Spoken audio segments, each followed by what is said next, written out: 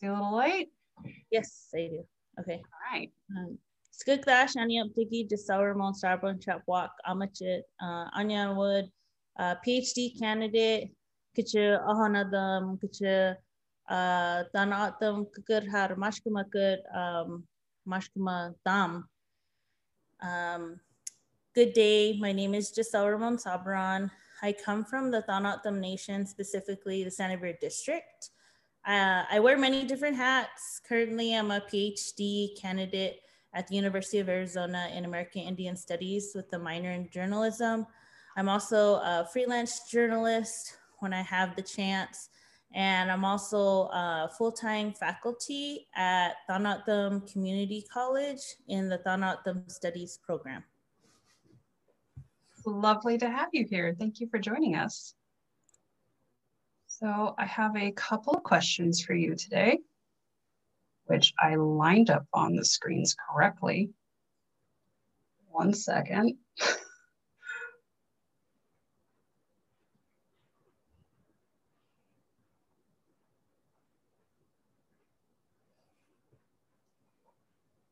Thank you, computer. All right. What does it mean to have the saguaro nearly synonymous with Westerns? I think first to start off, I want to explain a little bit about what saguaros mean to my people. And so we have our stories that they do explain, how things became to be, our creation stories, why, things look the way they are, or, for example, how the snake became a rattlesnake in some cases, different things like that. And so for us, when it comes to saguaros, it was actually a human being that turned into a saguaro. And so for myself, I don't speak for the whole Thanatam Nation, but specifically where I grew up and my upbringing and my teachings, I look at the saguaro as a human being. And the saguaro provides plenty of different things for not only humans, but also animals, and for us, when it comes to our new year is a season, which is in June and July. And a part of that is having a saguaro fruit harvest, where we pick the fruit off of the saguaros, also called the baitach in O'odham, and we turn it into jam, syrup, and it's also made into a ceremonial wine. And so it's a big factor, in our history, our culture, our traditions. And like I said, I look at it as a human being. So there's another part to all that. So you have this cultural side within my tribe, but then when you look at anything relating to Arizona, there's always a saguaro. And there's been times where I've seen things with the Grand Canyon and there's a saguaro, anything oriented with Arizona. And so, that's unique in a sense, because this is the only place where you can find saguaros. And it's kind of iconic, to have a saguaro in advertisements, tourism, films, whatnot. And so there's been many times I've taken literature classes where you have somebody writing about the desert. And I remember particularly in one class, they were talking about Arizona and talking about the Southwest and here in Arizona, and they started talking about armadillos. We don't have armadillos here, and so it's like, you got to make sure you get, your facts correctly. And so if you have a Western film, and you're wanting to do it correctly, to do it right, then of course you got to have saguaros in there, especially if, you're down here in Tucson, or, if you're having the films at Old Tucson when it was open, that's a necessity to have in the films. And so, for myself, I think when it comes to old Westerns, always they fascinate me, and that I always like to sit down and like get any chance I get to watch them, I will. My mom has them playing all the time on TV all day long at her house. But you know, you always have to me, you always have to kind of see what is portrayed correctly, you know, what kind of looks a little funny. But that's kind of a long answer to your question, but hopefully that's answers it. Yes, it did. The next question is, what does the Sonoran landscape mean to you? Which I feel like we covered. I can go a little bit more in depth if you'd like. Yeah, go for it. Whatever you want to share. Okay, sure. So, you know, for my tribe, you know, we had a vast amount of land that we see as our ancestral land, where we've lived for time immemorial. And of course, that has been reduced, and we now live on a reservation. But for the Thanatha Nation, we were never removed from our homelands. And so we see this area as the heart of the world, you know, the center of the world, you know, our O'odham Druid. So O'odham means people, Druid means land. So the people's land. And for us, you know, like I just mentioned, it's the center of the world for us. And, you know, there's no other place like it. And a lot of time people don't think that the desert has a lot to offer. It's just hot and there's just dirt here. But there's so much abundance of, you know, animals, nutrients within the plants, and you know, the monsoon rains in the summertime. You know, it's a beautiful place here. And so I'm always fascinated when people visit here, you know, what brought them here. Also too, you know, there's so many iconic films that were filmed in Tucson, not only Westerns, but, you know, there's a lot of 80s films too. And as I've gotten older, watching those and seeing where in Tucson and what it looked like, you know, in that time compared to now. But I think also too, you know, this is our homeland, and I think people need to recognize that and respect that and understand that, you know, when they get opportunities, they should acknowledge whose land that they are on. And so for anybody that comes to Tucson, realizing that they are on the ancestral lands of the Thanatha. Yeah, I think you also bridged into our next question as well. Thank you. How are saguaros adapted for their environment? That's a really good question. So saguaros are really fascinating, in my opinion, because of how long they live, and also the fact that how they, I guess the best way to put it, how they store, I was gonna say house water, you know, because it essentially is like their house where they're able to just thrive in the desert. And, you know, there's over the years, more and more talk about drought, and, you know, we've seen it with not having the rains that we should be in the summertime, and, you know, all those kind of factors that living in the desert, you pay attention to. And so with the saguaros, you know, they're thriving. They're, you know, living their best lives, in my opinion. And there was a recent article that did come out, though, that was addressing climate change. And, you know, there was concern of that affecting saguaros.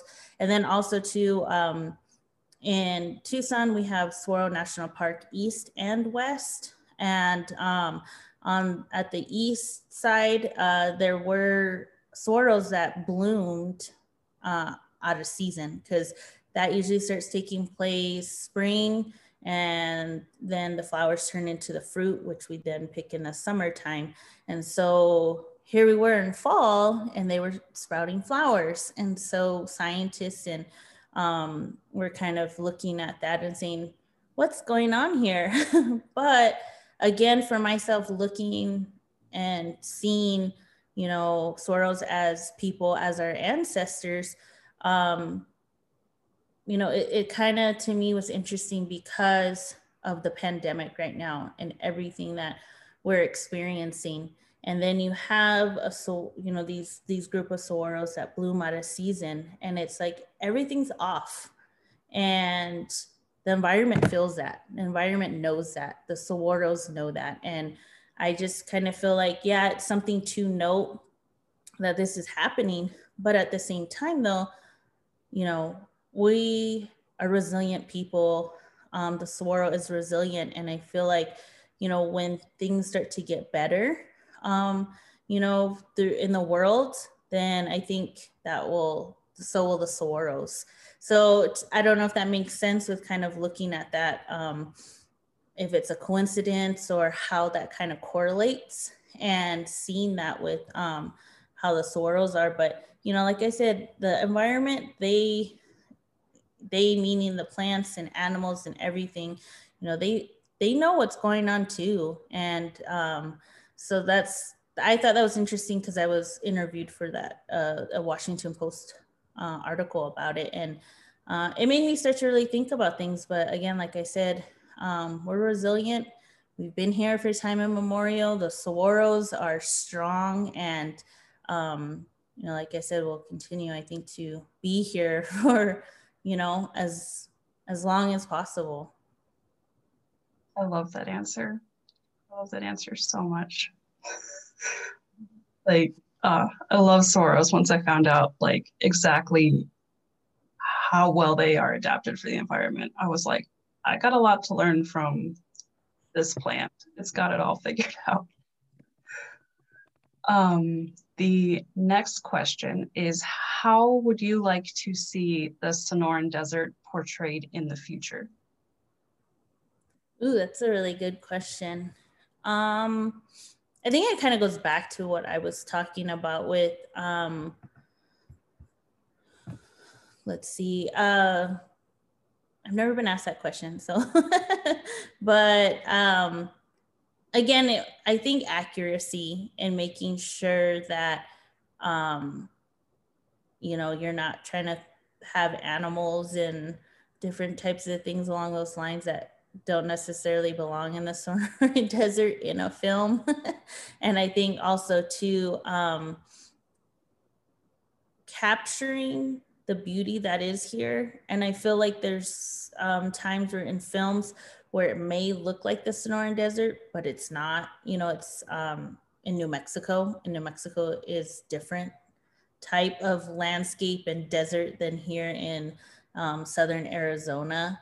And so again, you know, looking at that, and I think also too, you know, I don't know if it's just me because growing up here in the desert, but they try to include mountain ranges that I guess the common person, if they're not from the area, wouldn't recognize. But then, you know, for myself, I'm like, wait, that's not even like a mountain range that would be here in the Southwest, you know, I'm like, and you can tell, like, I don't know how to explain that, but you can just tell. And you're like, that looks like Colorado, or that looks like, again, like New Mexico, or even, you know, Northern California. And I'm like, that's totally not the Southwest. So I think keeping that accuracy and making sure that you really are here in the Southwest, you know, in the Sonoran Desert, because I feel like too many times I understand money is a factor, you know, time and all those different things that go into making a film. But I mean, you got to do it right. So you need to, if you're doing that, you need a budget. You need to make sure that you're actually coming to the Southwest and you're actually doing your filming here. And, you know, getting all of those details that someone like myself who is from the area would recognize, you know. And so that's why I so love those 80s films that have that, you know, have those elements. And you're like, wow, that's like Fourth Avenue, which is a big part of Tucson and the University of Arizona campus, where it has, bars and eateries and all these different places and shops and everything you name. That's like one of the main places to go. And so, you see that in the film, you're just like, wow, or another really important, I guess, not important, but landmark is like Speedway Boulevard in Tucson.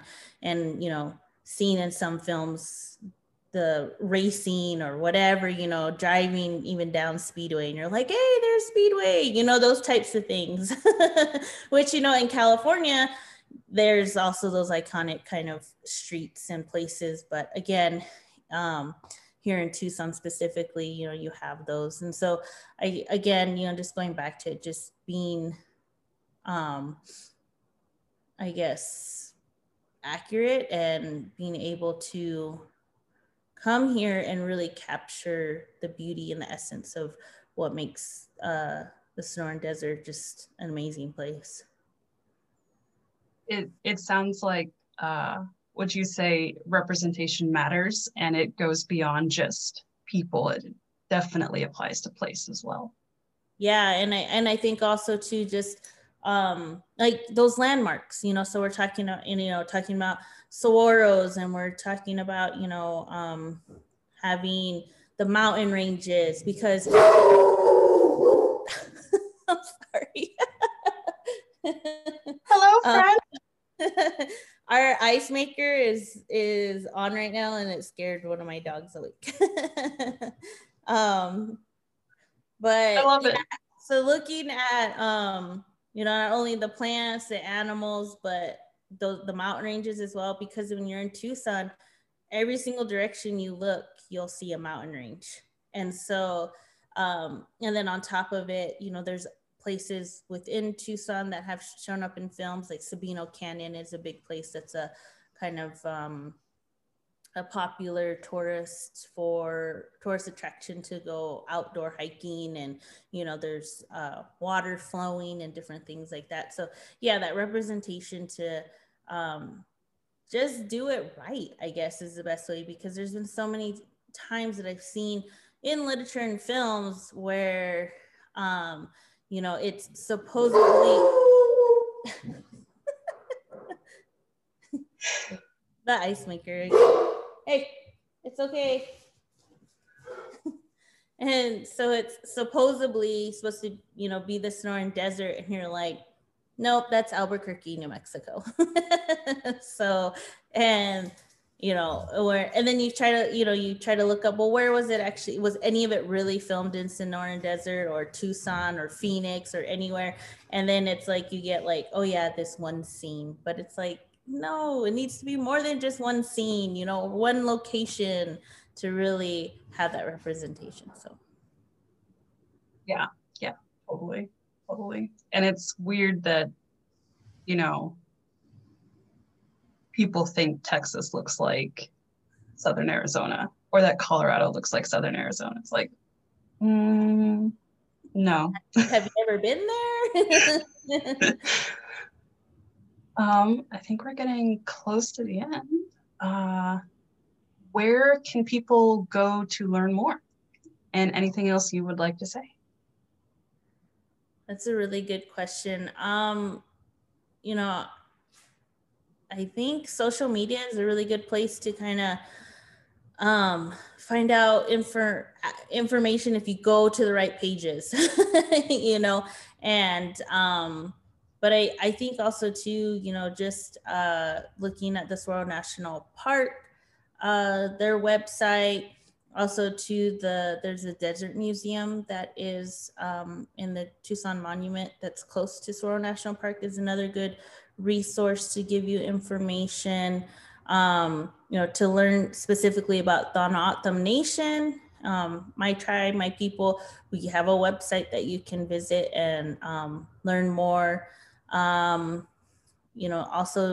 City of Tucson, is a good place to kind of start to, as somewhere to kind of, I guess, starting place, and then branching off to kind of find more information. And it, because of the pandemic, there's a lot more information you can find on social media, which I think is a cool avenue for promotion and to, you know, educate. And so, like I said, looking at social media, but making sure it's it's the right page or whatnot. And so that's kind of what comes to mind right now for places to kind of start to look. And unfortunately, you know, Old Tucson Studios is a really great place for tourists to kind of check out and look at and see how you know, old films were filmed, and you know, kind of get that, I guess, Western feel here in the desert. But you know, it closed, and because of the pandemic, and that it's just kind of disheartening to see those attractions and those other small businesses and different things, local businesses that have had to close because of the pandemic. So, you know, I'm really interested to see what does end up happening with Old Tucson, if somebody buys it and reopens it, or if it's just gonna kind of sit there and, you know, just collect dust and nothing ever comes of it again, you know. Well, I guess time will tell and see. But it's just so sad because I drive out that way to visit my dad, and you know, it's like they have the signs and now they're just like covered up. And then I notice even off of the I-10 and I-19 freeway interstates to the freeway, and it has the signs on there, you know, Old Tucson. And I'm like, I wonder if they're going to take that down or if they're going to cover that up, you know. I was just thinking about that the other day. But like I said, all the signs that are closer, like off of just the different ways that you can come out, they have it all covered up. So, but anyways, I'm just rambling. That's just a side point. But there are a lot of questions surrounding Old Tucson at the moment. Like, it was really a cultural icon, like in Tucson for sure, but also it was like in every screen in America for 80 years. Like, it is an important piece of American culture. And, you know, it's been closed before, and that's where I find hope. Like, if they've come back before, so I think they can do it again. Yeah, I'm hoping the same thing, because one of the main events that they would hold is Nightfall. So all of October, they would have, you know, Halloween, you know, attractions and different shows. And it was just, I've been going there like my whole life. And so, and then that was always something to look forward to. And now, you know, that's the first thing a lot of us, when we post, we're like, no more Nightfall. So, but yeah, I really am interested to see what happens and see what becomes of it, because I just really hope that it doesn't, you know, kind of, I don't know what's the word, like, I don't want it to get destroyed. I don't want it, you know, anything like that to happen to it. I just really hope that somebody, some way, will kind of pick it back up and kind of start where things were left off with it. So we'll see. But anything else I want to add? That's all I have. I love it. I love it. And we'll link everything you said in the description, so everyone can check it out. And yeah.